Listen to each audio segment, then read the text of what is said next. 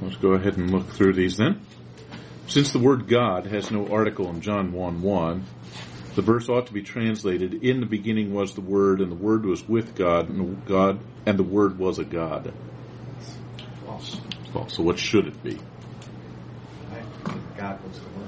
Right. Now, we actually have that in Greek, the order is actually reversed. So God was the Word is actually the correct order. You could probably leave it just God, the Word was God would be an accurate translation, drawing attention to the fact that the Word and God share common properties and nature. But it's at least remotely possible that it could be the Word was godly, but that's very unusual for this construction. So probably the Word was God, or God was the Word, is the best way to translate that. How should the Greek word monogenes be translated? One of a kind, God the one and only, unique, but not only begotten. That seems to be pretty much debunked as the translation. The phrase "son of God, son of man," means that something means something like having the qualities and exact nature of. I didn't like the word exact. True. That was a trick question. That's a true. Yeah, it was true. That exact was actually okay. Yeah.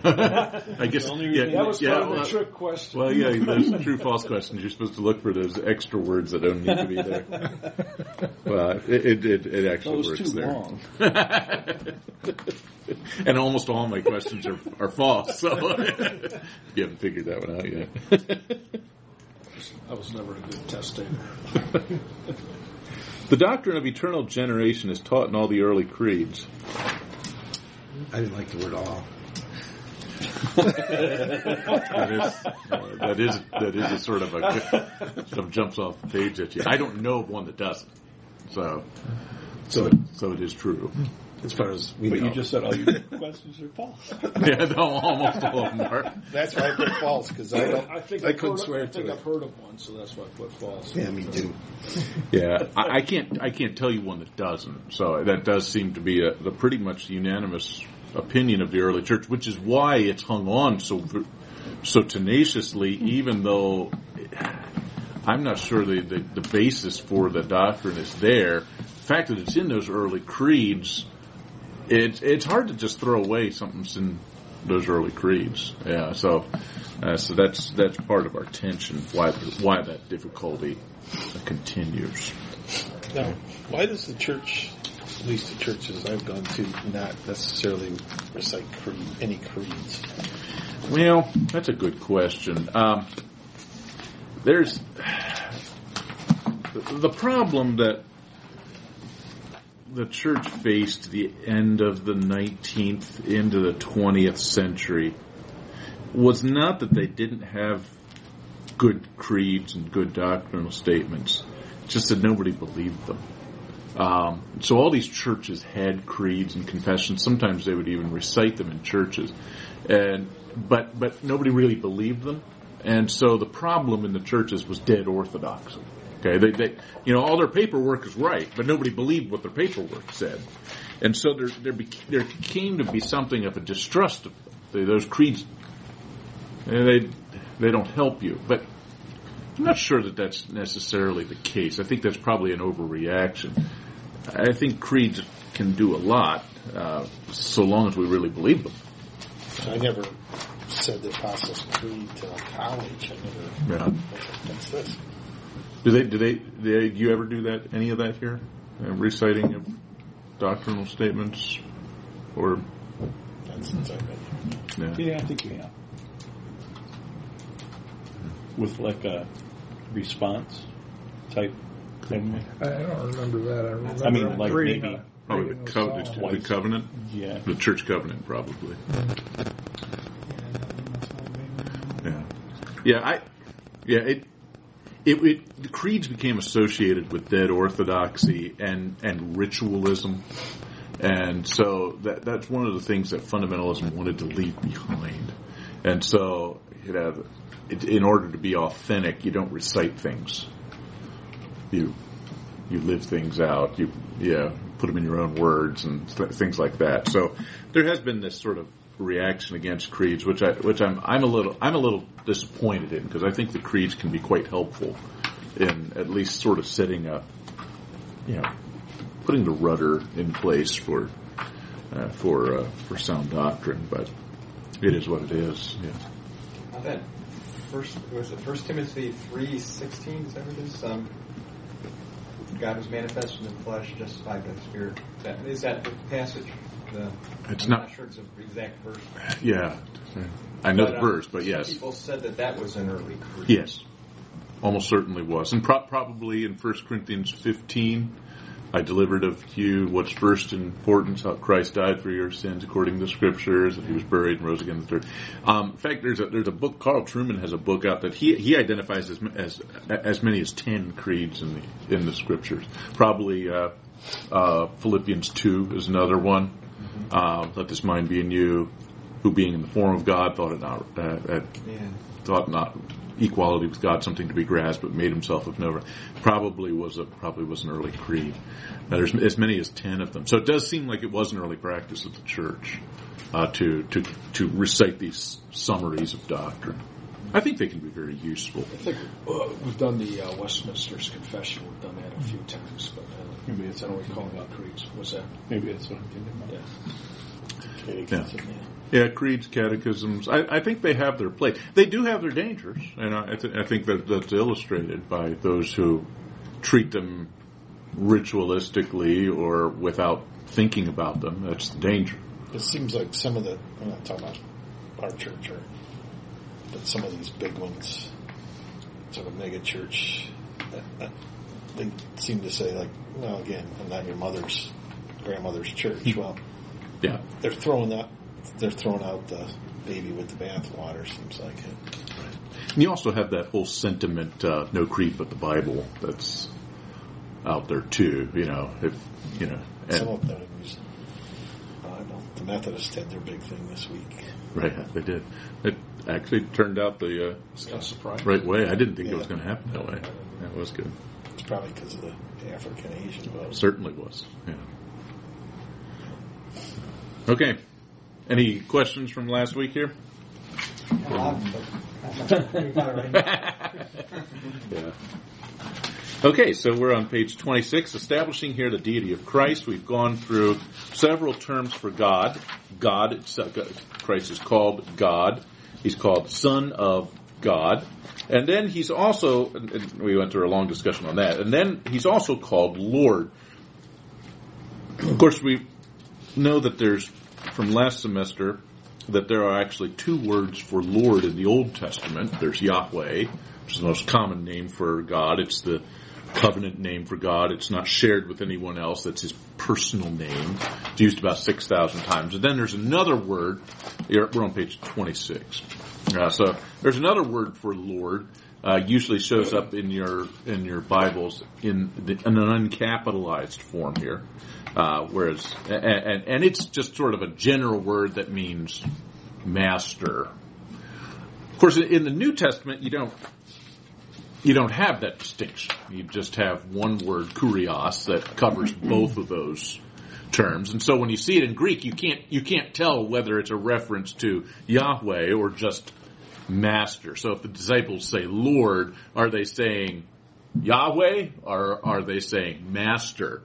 And so sometimes it's very difficult to tell. But there are occasions where I think we can ascertain which one they're saying. Oftentimes they're quoting the Old Testament, for instance, and we can actually know which one they have in mind.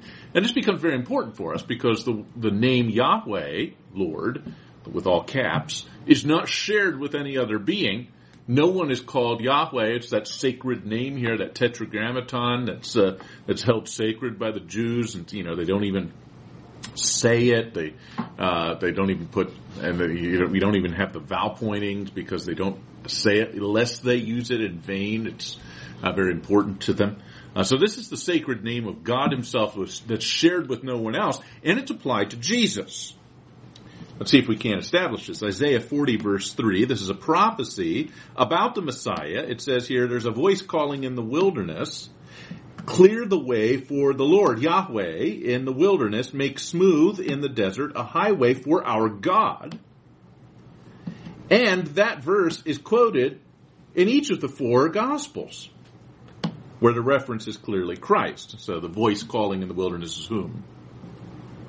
John the Baptist. John the Baptist. There's the preparing the way for our Lord, and clearly a reference to Jesus. So Jesus is called Lord Yahweh.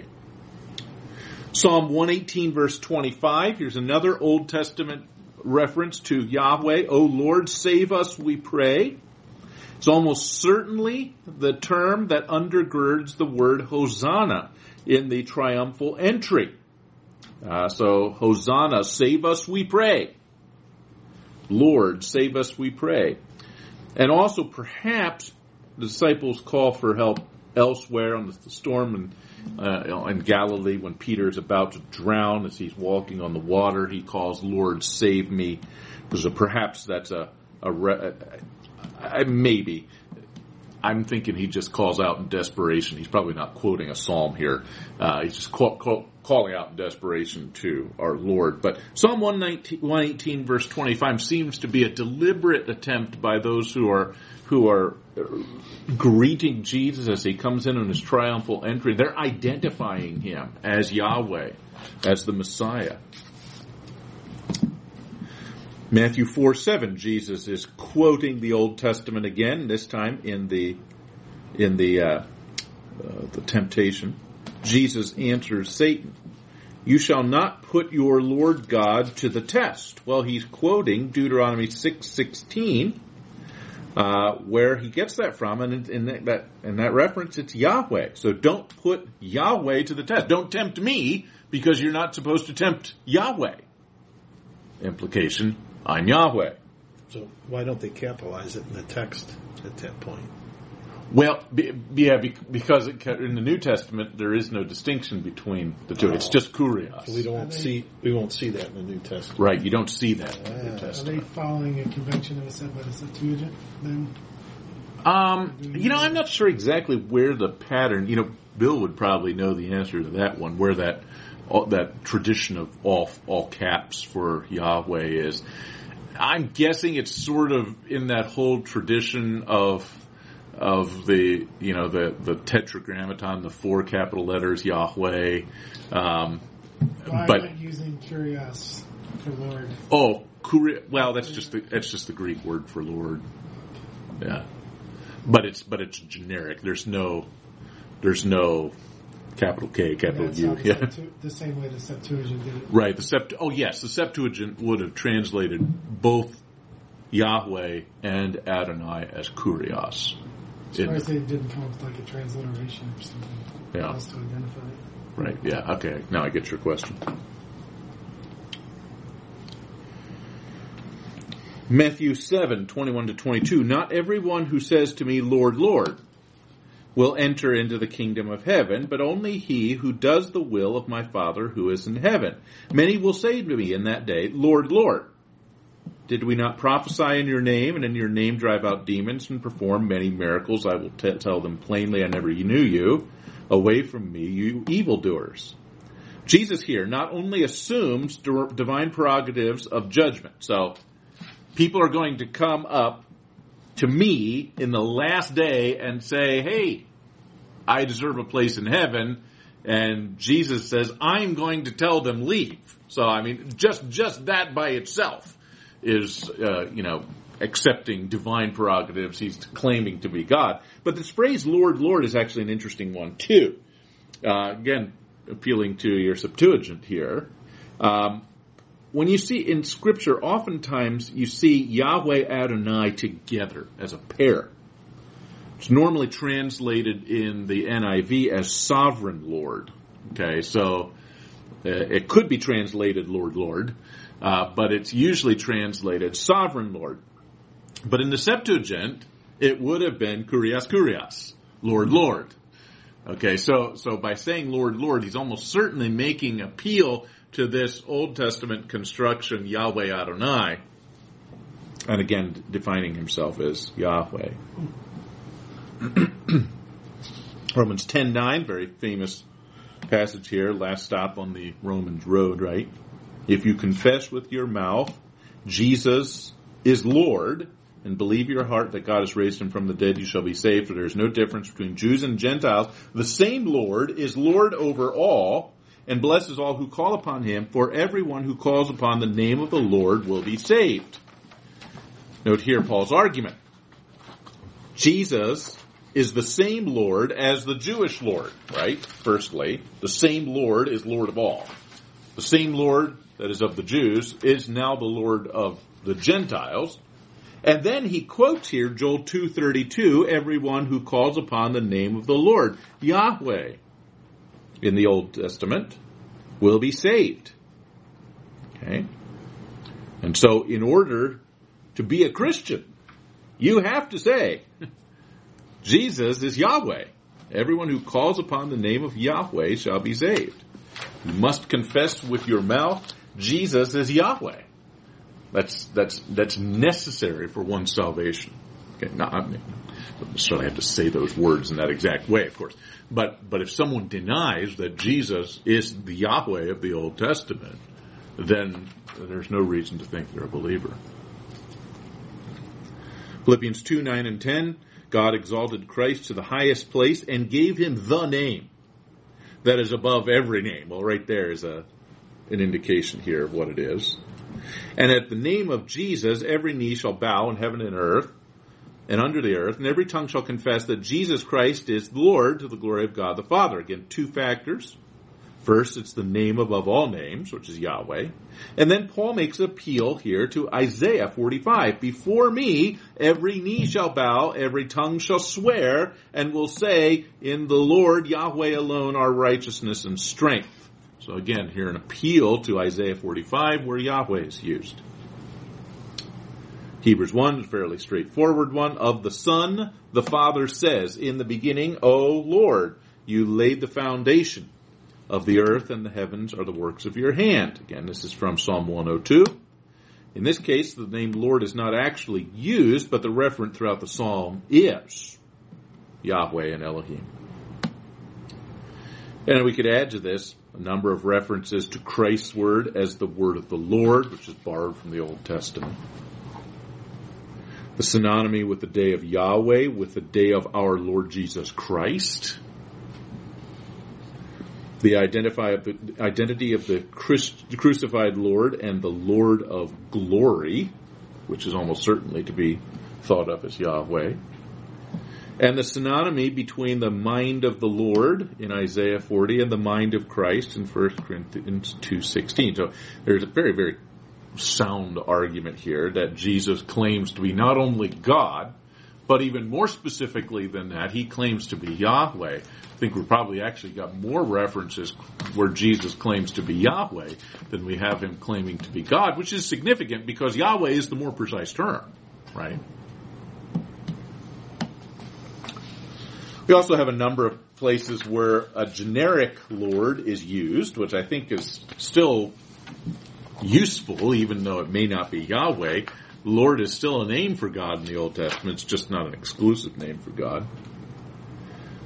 Mary is told that there's going to be a Savior who is Christ the Lord. Acts 2:36, God has made this Jesus, whom you crucified, both Lord and Christ. Again, the same context as this quotation of Joel 2. So, then dozens of references to Jesus as Lord in the Gospels, and I just put a handful of those. There's just tons of them.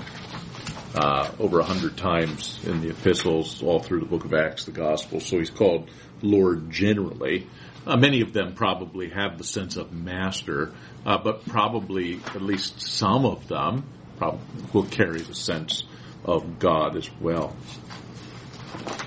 He's called the Holy One, which is a name used in the Old Testament only of Yahweh. the Alpha and the Omega, the first and the last. Obviously, Alpha and Omega is Greek, so it's not going to show up exactly like that in Hebrew, but he's called the first and the last, which is what we find in Isaiah.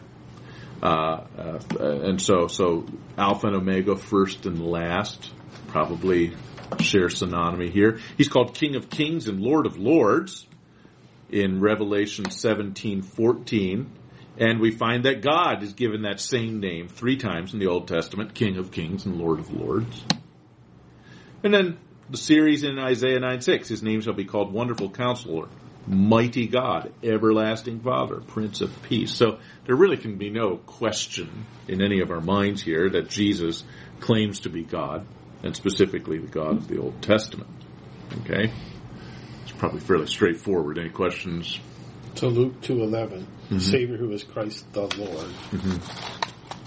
We're not saying that it says Yah equals to Yahweh. Well, I'm thinking it probably is, but there's nothing in the Greek that clearly says that. But like I say, it almost certainly. But how do we know from the Greek? We don't. Oh, okay. I guess I was trying to say, how do you differentiate between here? Right. And all of them up till that point. So all of them, pages 26 into 27, all of those are clearly Yahweh. Okay. But there's also references to Jesus as Lord, where you can't necessarily tell the difference between Yahweh and Adonai, but that still, Adonai is still a name given to God. So it's not as though those are useless references. They're just not as ironclad as the Yahweh ones. That's all I'm saying. We also have divine attributes attributed to Jesus and works as well. And I think we can go through most of these fairly quickly. Hopefully we can get through much of this tonight. He's got aseity, that is independence, self-existence. Remember, we said last week we didn't think John 5:26 has anything to say to Christ's self-existence. That doesn't mean he doesn't have it. It's just that he didn't. That's not what John 5:26 says. Rather, we affirm that Christ was in possession of this attribute from the beginning because he was God. We see this in John 1:4. In him was life, and that life was the light of men. So he has life intrinsically that he can share. I am the resurrection and the life. He who believes in me will live, even though he dies, and whoever lives and believes in me will never die. I am the way, the truth, the life. Again, these attributes, remember I said last year, they're more nouns than they are adjectives. No one who comes to the Father except through me. And these texts indicate not only that Christ is living, which is a function of personality, but also is the source of life, both creation life and spiritual life. So he is the source of life in that he created us. He's the source of spiritual life in that he redeemed us. So he's got life in himself. He's got infinity, incomprehensibility. No one knows the Son except the Father. No one knows the Father except the Son, and those whom the Son has chosen to reveal to him. The riches of Christ in Ephesians 3 are described as unfathomable, and his love surpasses knowledge. And in him are hidden all the treasures of wisdom and knowledge. And obviously, we're talking about incomprehensibility, an unfathomability of God because of Jesus, because he is God. He's eternal. His name shall be called Everlasting Father. His goings forth, Micah, of course, is indicating here he's going to be born in Bethlehem, but his goings forth have been of old, even from everlasting. John 8:35, the Son remains forever, so all of these are attributes of God reflected in eternity. Changelessness of the Son. The Father says, in the beginning, O Lord, you laid the foundations of the earth. The heavens are the work of your hands. They will perish, but you will remain. They will wear out, You will roll them up like a robe. Like a garment, they will be changed. But you remain the same because you're the creator. Your years will never end. Then that statement here in that rollicking old song there, right? Yesterday, today. You know that one? So the old guys here know that one, but maybe not. You sing some more. You know that one, Rich, don't you? Yeah, okay. Not familiar with that. Okay. It's no, it's not a Beatles song. No. I think it was a Mennonite song. It's an old gospel song that yesterday, today, forever, Jesus is the same. No. Okay. Sounds like a Kobiak song. It probably was. Oh, did you go to Kopiak? only men's retreat. There's a kid. But, okay, so nobody does know this song after all. So, but nonetheless, the point is still the same. Jesus Christ is the same yesterday, today, and forever. Now, this leads to a question that we've sort of raised a couple of times already in this class, but let's raise it again here. How can the second person of the Trinity be called immutable if he becomes human? He wasn't human. Now he is human. Isn't that a change? Well, as we said above, Christ's incarnation is not a transmutation. Okay? He doesn't change from being God to being human, but rather an addition.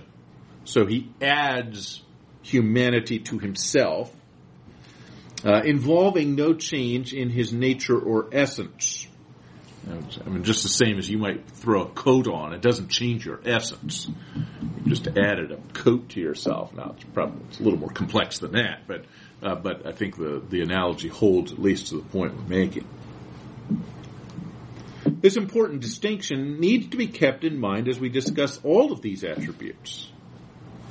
The eternal second person of the triune God continues as he always has been. He's omnipresent, he's omnipotent, he's omniscient. In his divinity, his humanity does not participate in this and others of his divine perfections. We know that he grew, he developed, he aged, he died. This does not mean that God the second person relinquished those attributes. God the second person did not grow and develop and age and die.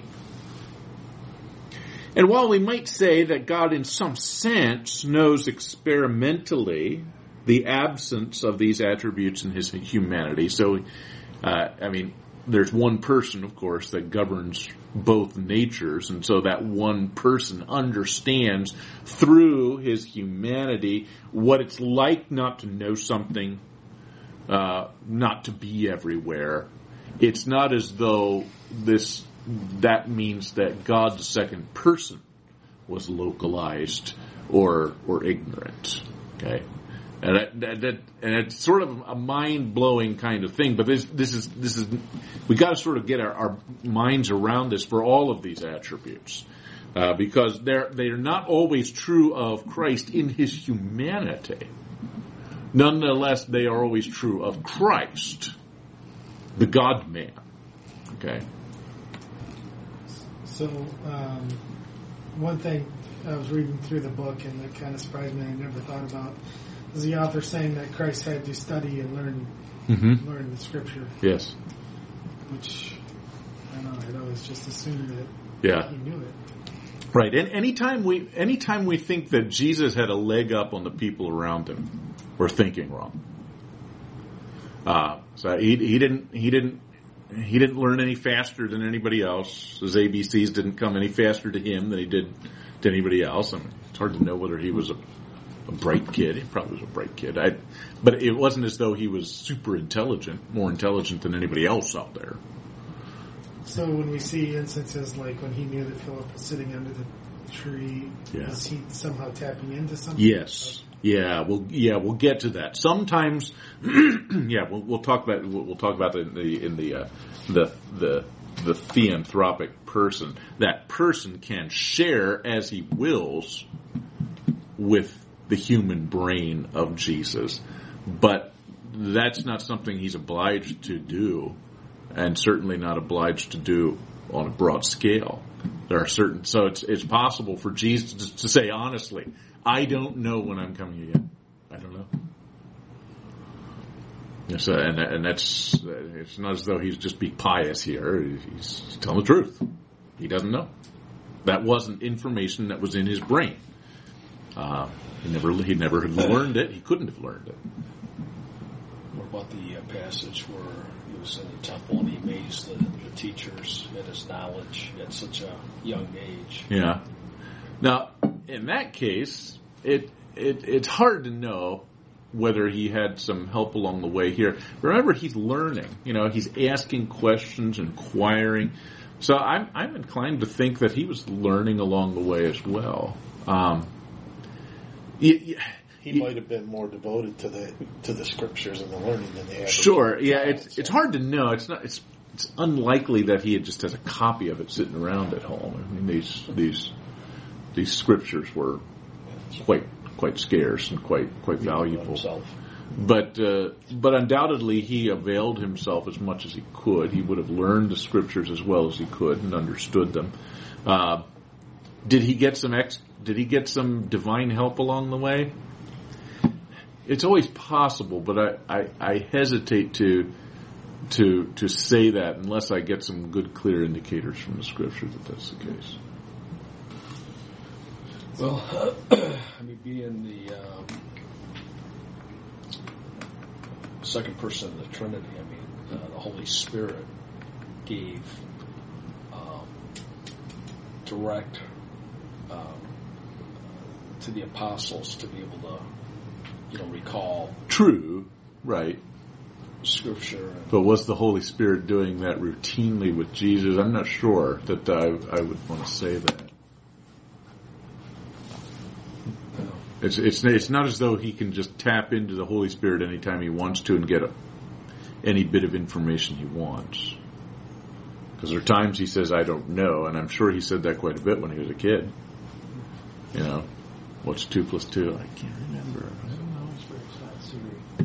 But he was fully aware of that he was God and that he... It's hard to know when he became aware of... He's about his father's business. Certainly by the time he gets to age 12, when he's in the temple, that's something that he's figured out. Whether this is something by revelation or just by reading the scriptures, and it's like, wait a minute, that's me. It's hard to know, but at some point, that's hard to get my. But he has to learn. I mean, so anytime we think that Jesus had sort of a leg up on everybody else, that sword drills he always won them because he just knew the whole Bible. He had to learn it the same way as anybody else.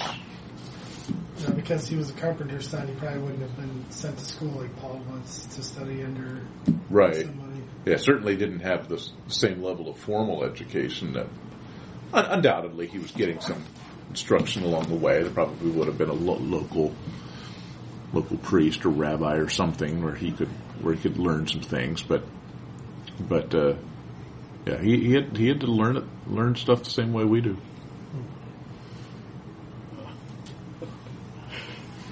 So if Mary said, "Put your coat on, you'll catch a cold," he'd say, "No, you don't catch a virus from not having a coat on." Well, no, he would. No, in that case, he would have obeyed. Yeah, and he wouldn't have known. Viruses, bacteria. You just don't know. They're microscopic. What's a microscope? I don't know. But I'm like, it's hard to understand. Wow. Yeah, but so he wouldn't have had extraordinary insights, advanced knowledge of science and such that he would have been able to outsmart all the kids at school. He learned the same way as the rest of them did. Yeah, but he couldn't sin, though. Right, couldn't sin. But not knowing something isn't a sin. It's just hard to believe. Yeah. I mean, Yeah. Otherwise we shortchange his humanity. I mean, we're dealing with his deity here, right? So we're trying to emphasize all the things that make him God, but we can't lose sight of the fact that he is at all points like as we are, and that's one of the points. And the fact that he had to grow and learn. In that same context where it says that he was, debating and answering questions with the leaders, the religious leaders. Same passage says he increased in wisdom and stature and favor with God and men. So obviously he's picking something up here. So, yeah. There's a lot of questions here we'd love to know, but I think that's the one thing sort of just keep in the back of your mind. If you've got this idea that he's got an advantage over all over the other kids, he doesn't. He doesn't have a sin nature, so he's not tempted internally. But besides that, he's pretty much got everything's the same because he's human. So to that point, maybe he doesn't have the corruption that the sin nature causes in every aspect of, so he's like Adam was before the fall in some sense, like his mind is not in any way affected by. Well, see, the problem is, it's not affected by sin, but except indirectly. I mean, he gets his brain from Mary, so it's affected by sin in that indirect sense. His mind, it's not as though he just had an absolutely perfectly brilliant mind that never made any mistakes, never had any recall issues or anything. It's just an ordinary brain, and he gets it by inheritance from mom. So undoubtedly he was very diligent. He studied hard and such. These things would go to his character, but there's no advantage that he has, at least in terms of he gets, and he's taking his test. I can't. Well, God tells me. He gets 100. Gets hundreds in all his tests. I don't think that was where he was. So I say here, in his humanity, Christ suffered, experienced localization, impotence, ignorance. But it is incorrect to predicate these of his deity.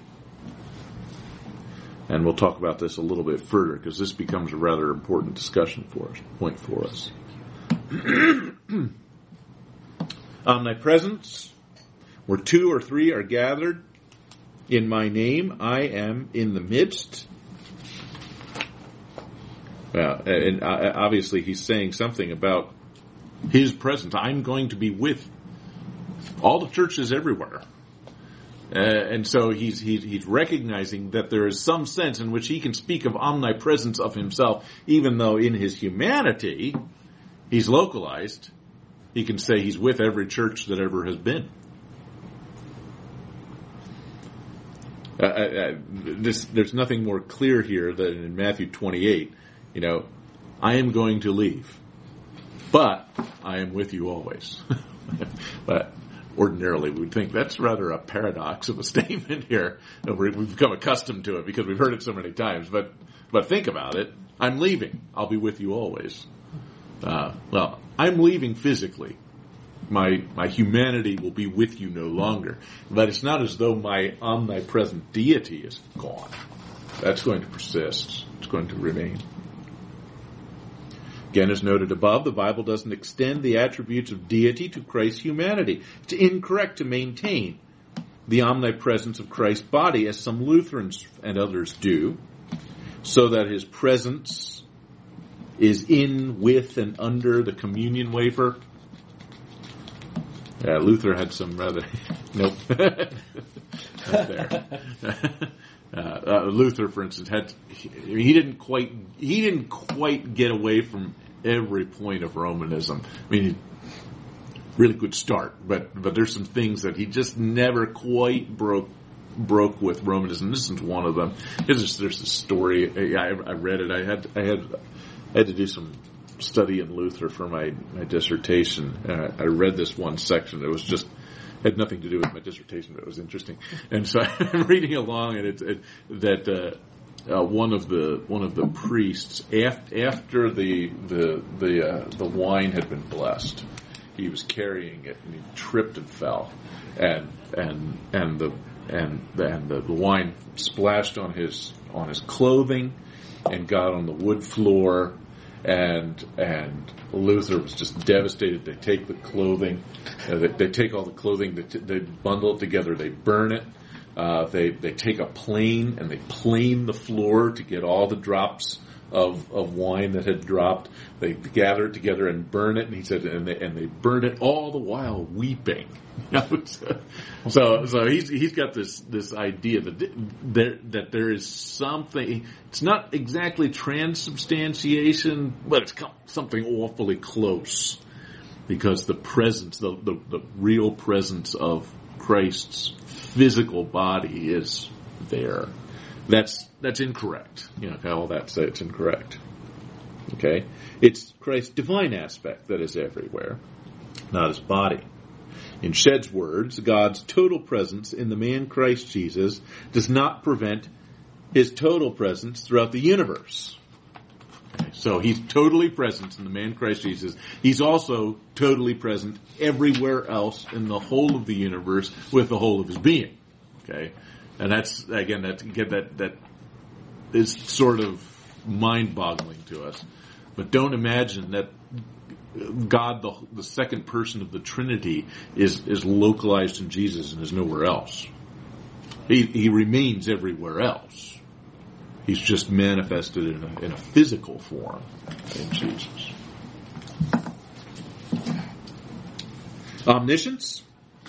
Here's that reference that was it you made, Rich? He saw Nathaniel under the fig tree. Thanks, John. But anyway, you got that verse right there. He knew what his disciples were thinking. So there are occasions here where he gets extra information, supernatural information he could not have had by any other means. He saw Nathaniel under the fig tree and says so. He knew all men. He knew what was in every man.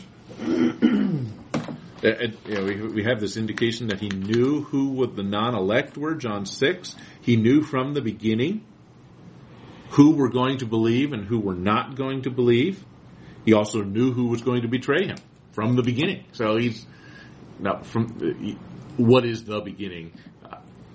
He apparently has this revelation of specific data that's given to him, probably at the beginning of his ministry, probably not, when he comes out of his birth, Judas is going to betray me. But from the beginning of his ministry here, he knew the lifestyle of the woman at the well. Of course, she's overwhelmed by it, runs into town. I've met a man who knew everything about me. John 16, the disciples say, "We know that you know all things." I think that's Thomas and that's Peter in John 21. "Lord, you know all things. You know that I love you." Remember, that's the passage. So here are a lot of statements here that Jesus knows all things. So that brings us to this question then: how can we say then? Well, how can Jesus say then that he doesn't know the time of his own coming back to earth again? Matthew 24:36. I don't know neither the day nor the hour, only my Father who's in heaven. I say again, this must be explained by understanding this union of human and divine in Christ. Christ is one person with two natures. Okay, so one person, a divine person. He's got a human nature, he's got a divine nature. Sometimes he works through the one, sometimes he works through the other. Sometimes he can actually sort of bleed information from the one into the other, but they're never mixed. Okay, that's something we need to keep in mind. His person was divine, but his human nature, including his physical brain, came from Mary. It accumulated information by means.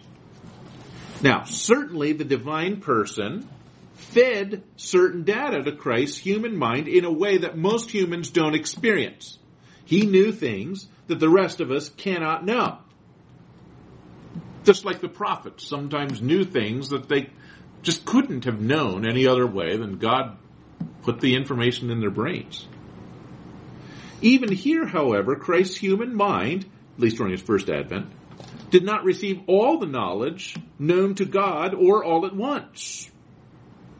This understanding alone can account for the fact that Jesus learned obedience, increased in wisdom. And so when Jesus says in Matthew 24 that he does not know when he's coming back, it's best explained by suggesting that the Logos, this divine person, had not yet placed specific information about the second coming into Jesus' physical brain. Here's what Shedd says. The Logos in himself knew the time and the day of judgment, but he did not at a particular moment make that knowledge a part of the human consciousness of Jesus. Okay.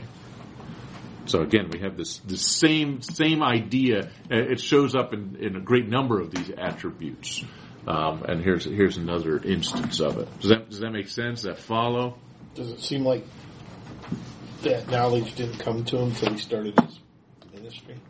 I'm inclined to think that, when John announces that he receives the Spirit without measure in John chapter 4, that this is an indication that at the baptism, Christ's public ministry begins, that the Holy Spirit comes and operates in him in a way he hadn't been previously. Much like the Spirit would have operated in the minds of the prophets, for instance, only in a special way. There's this line. I think it's in John 4, if I'm correct. He says that he gave to Jesus the Spirit without measure or without limit. And if you go to 1 Peter, when it talks about the spiritual gifts, everyone has been given a gift according to the measure of the Holy Spirit. Same word. So we all get a little sliver of ability or gifting to function within the church. Jesus receives the Spirit without measure, implying that he receives, every bit of the assistance that the Holy Spirit can muster. It's not parceled out to each of the individual members in the church. Jesus has it all subsumed within himself. So that's how I understand that the Holy Spirit starts working. The second person of the Trinity, the Logos, starts feeding information to Jesus at this time, but never all of the information.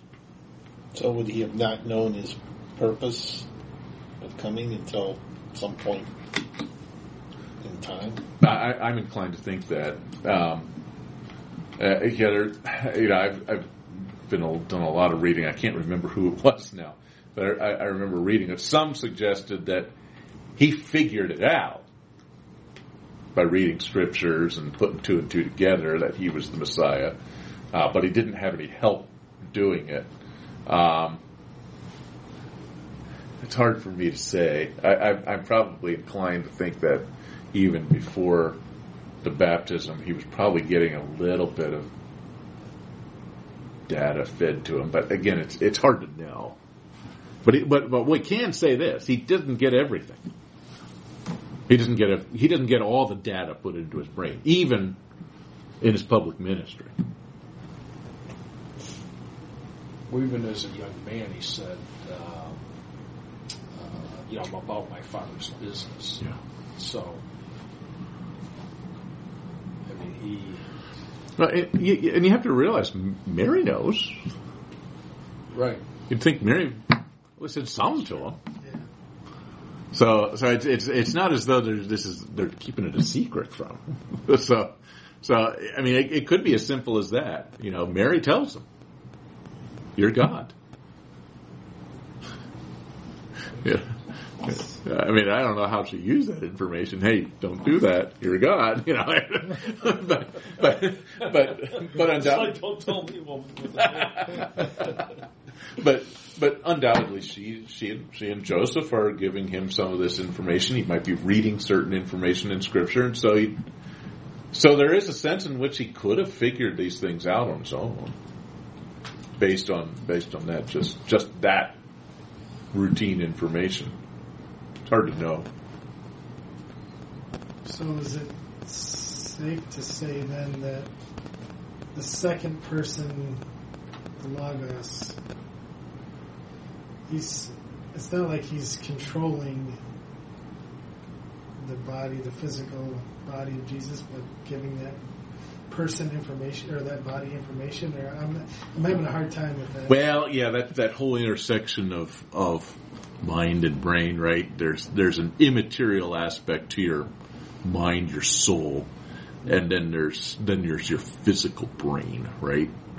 And so there's information that is coming into Jesus' humanity. It's part of that synaptic data bank that we all have. But sometimes God gives him information, sometimes God doesn't. So you think Satan was trying to exploit that when he was tempting him? Yeah, I'm inclined to think that after the baptism, Jesus has a greater awareness, a greater consciousness of what's going on. And so when Satan starts to tempt him, he sees right through it. He knows he's the second Adam. And he knows that basically Satan's giving him the same temptations that he gave to Adam. And he sees right through them. Mine's just blown. I've been thinking about this all along. I can be able to go to sleep tonight. It's like, I mean, what specific that he didn't? Well, then, just the idea of the second person of the Trinity operating and being still omniscient and omnipresent and everything, and not localized in Jesus. Right. I mean, he was, but he's also everywhere else, right? Yeah. Okay. It keeps going. Omnipotence. He has the power to subject all things to himself, and he exhibits this throughout his ministry. He has supernatural power over nature. He calms storms. He heals diseases, throws out demons. He is able to, address sin, overcome death, even his own death. So he's got clearly some supernatural powers given to him.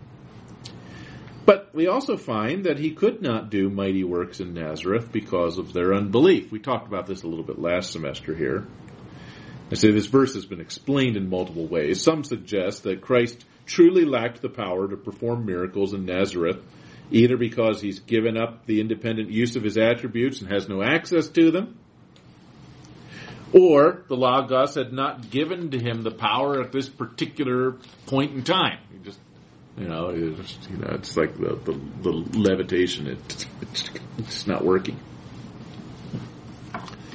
Say the latter view is possible. It does follow our pattern of attributing Christ's deficiencies, I put them in quotation marks, his ignorance, he doesn't know certain things, to the hypostatic relationship of his two natures. However, we're also aware that Jesus possessed, during his earthly ministry, unlimited power that he chose not to employ.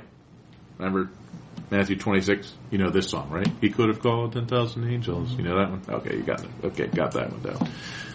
Some of you don't.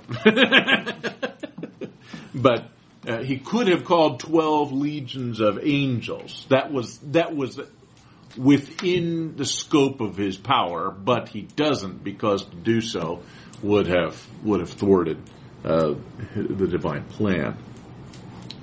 The fact that the stated reason offered here is unbelief suggests that another class of explanations is in view. Some suggest that God cannot do mighty acts without human faith, but that's absurd. God can do whatever he wants to. Instead, this text likely tells us something about Christ's mission. His purpose in performing miracles was not to produce faith in those who did not believe. If that were the case, he would have done more miracles. He would have redoubled his efforts to do as many miracles as possible. His purpose in performing miracles instead was rather to confirm and inform the faith of those who already did believe. That is, he's performing miracles in demonstration of the fact that he is the long-expected Messiah that believers were anticipating. And so he's giving them evidence to that fact by doing miracles that identify him as the Messiah. And to perform miracles in the context of unbelief would be a waste of divine energy. Doing miracles among people who do not believe is just going to invite people to come up with excuses why not to continue to believe, or just to follow them around just to get their stomachs fed, and for very earthy kinds of reasons. Christ couldn't do miracles in Nazareth, not because he was impotent, but because he had to remain faithful to his mission. Okay, so I don't think this is a statement here that he just didn't have the power that day, but rather he wasn't going to use his power in that context because it would have been a waste of his energies, his divine energies, and a denial of his mission. Okay? Does that make sense? When we come into these moral attributes, we don't have quite the same level of problems here, because the natural attributes is where we have all these problems. The moral attributes we zip right through, right? He's holy. You disowned the holy and righteous one. In him there was no sin. Jesus is holy. We don't usually have a problem with that.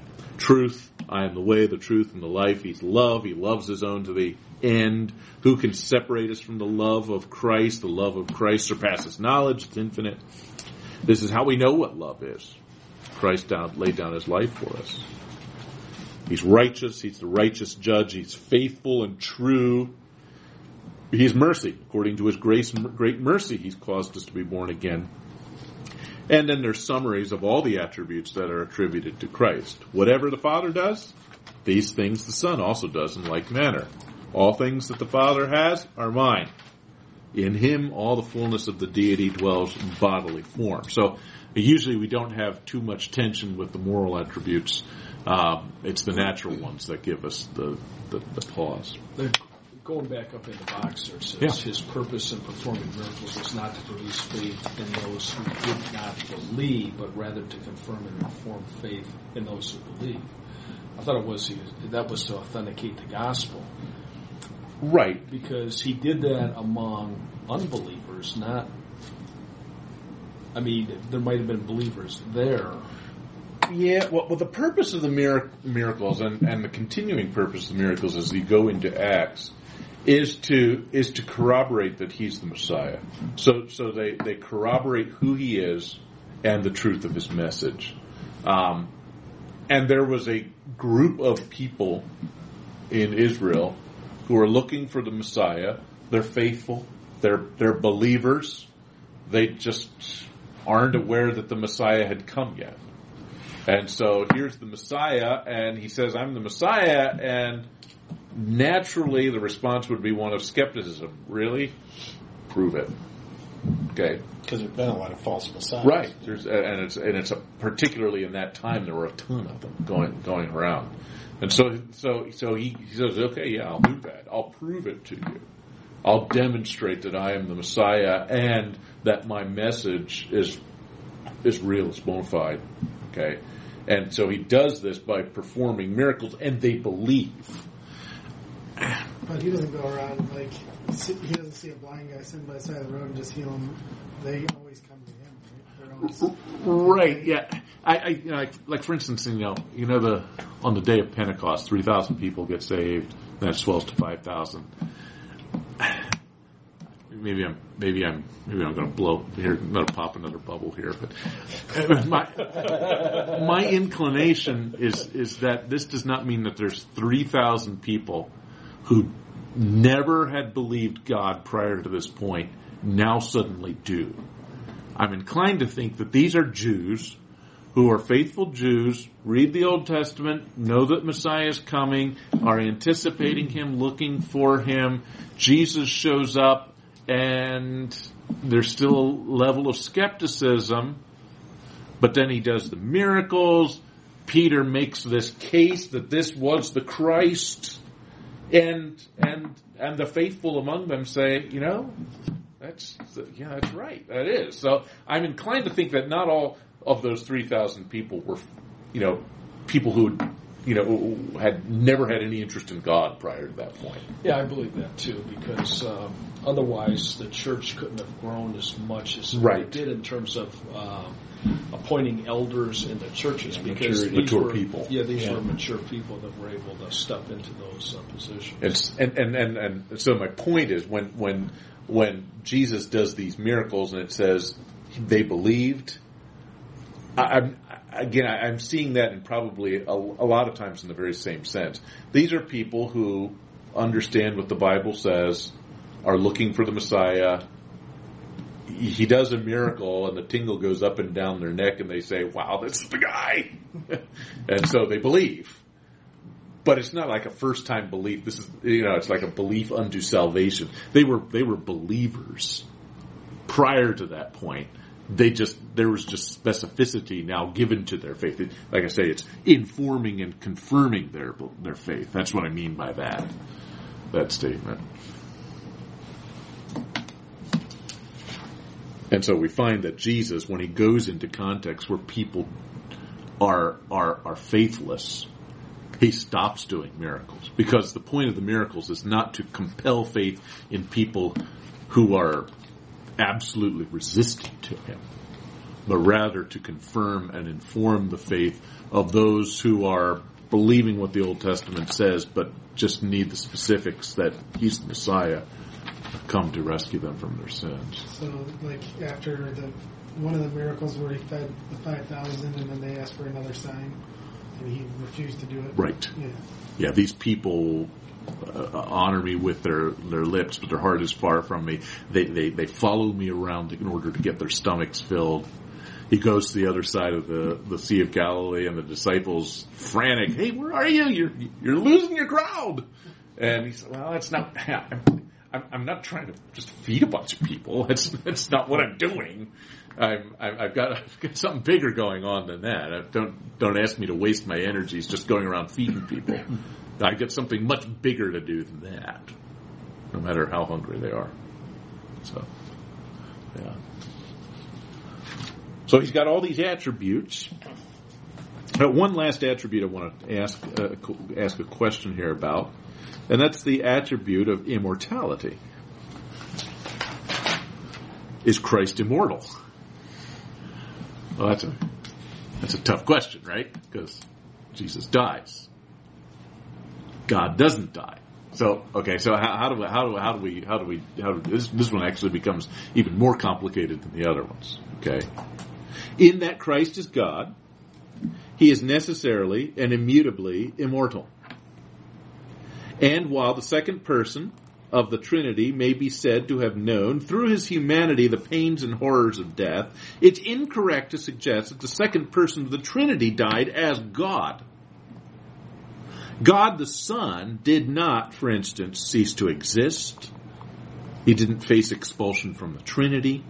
He didn't experience the suspension of his attributes.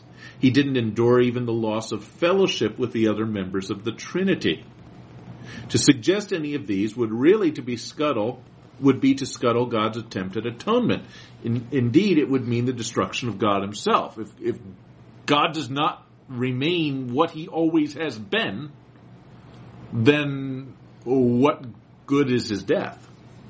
Okay? As with all of the divine attributes, the Son of God as God retained the attribute of immortality despite the death of Jesus. Okay, again, this is perhaps even is the most difficult of all here. So just as God retained the attribute of omnipresence despite the fact that he's localized, and retained the attribute of omniscience even though Jesus says, "I don't know." Remember Shed's summary statement here that we made earlier? God's total presence in the man Christ did not prevent his total presence throughout the universe. Okay? So same thing is said here. Just because there is a human death experienced by God in his humanity does not mean that God dies throughout the universe, or that the second person of the Trinity dies throughout the universe, whatever that means. So I think this is easier. Though. Oh, really? Okay. Yes. Okay. Except Well, when, the shell dies. when God turned his back on him on the cross, what happened? Okay. Well, that's coming. It wasn't going to be tonight, but that's coming. Now I'm going to lay it away. Thanks, Steve. Sorry. We're going to be totally mush now. But there is a. Did I give you any articles to read? No. Okay. Okay. I can send you an article on that if you want. It's something I wrote. I'm getting it published this spring. I'd like to see. Yeah, I can send that around. Yeah, send me an email and I'll send you the article. So that way I don't have to remember everything. So What do we call it? Ask for the article you What? spoke of? The article. yeah, there's the article on God forsaking. Okay. Yeah, I'll know what you mean. Okay, so just as the Son's localized presence in the man Christ Jesus in no way prevents his omnipresence throughout the universe, so also the death of the man Christ Jesus does not extinguish the Son's immortality throughout the universe. So while there's a sense in which the statement God died may be defended in that he understands death by experience through his humanity, I really hesitate to use the kind of language that God died. It's got a sort of sensational feel, and I think most people misunderstand it when they hear that language. It's not as though God, the second person, somehow was knocked out of the Trinity or ceased to exist for 3 days. Well, so those things don't work. Okay? And I will talk about this a little bit more, and yeah, there's that article that I can send it to you. Kind of wonder what Satan was thinking at that time. When If he had won the battle. I think he knows at that point, when he says it is finished, I think there's a realization that's He knows he's done. Yeah, there's no more atonement to be made after that point. We'll talk about that one too. We have a lot to talk about. Yeah, we do. But we're actually keeping a decent pace. I'm supposed to do 7.5 pages a night, which means we're supposed to be to page 32.5. So we're actually pretty close.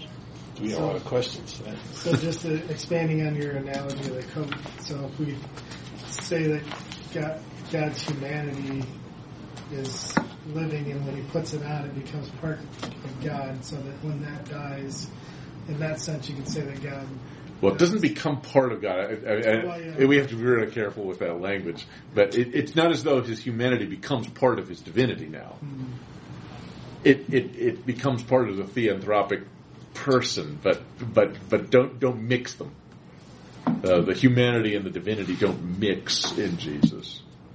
It's just that there's the Logos who has two parts that don't mix. Nonetheless, the one person is God. The Logos is God. The person, remember, the person's imported from, because it's been in existence for all eternity. And so the same person controls both natures. And so in that sense, God understands death through the human form. But to me, that's different than saying the second person of the Trinity died. And I think it's rather interesting that we never find in Scripture a statement that God died. If that were the case, and there's a fellow by the name of Jürgen Moltmann who says that's the centerpiece of Christianity, God died. And I look at that and I say, yeah, and the Bible never says it. That's the most important statement in all of Scripture, and the Scriptures never make the statement. It just is a little bit of a question mark to me. Okay, so God remains immortal, even though Jesus dies, just as God remains omnipresent, even though Jesus is localized. So again, this in many ways, it's the same as the rest of the attributes, but this one becomes rather important to us because we need to talk carefully about what happens when Jesus dies on the cross. It's pretty central to what Christianity is about. Okay? The next section will go fairly quickly, but I don't think we have time to do anything more tonight. So we'll finish this fairly quickly next time and then get started on Christ's humanity then. Okay? Sounds good. See you next week, Lord willing.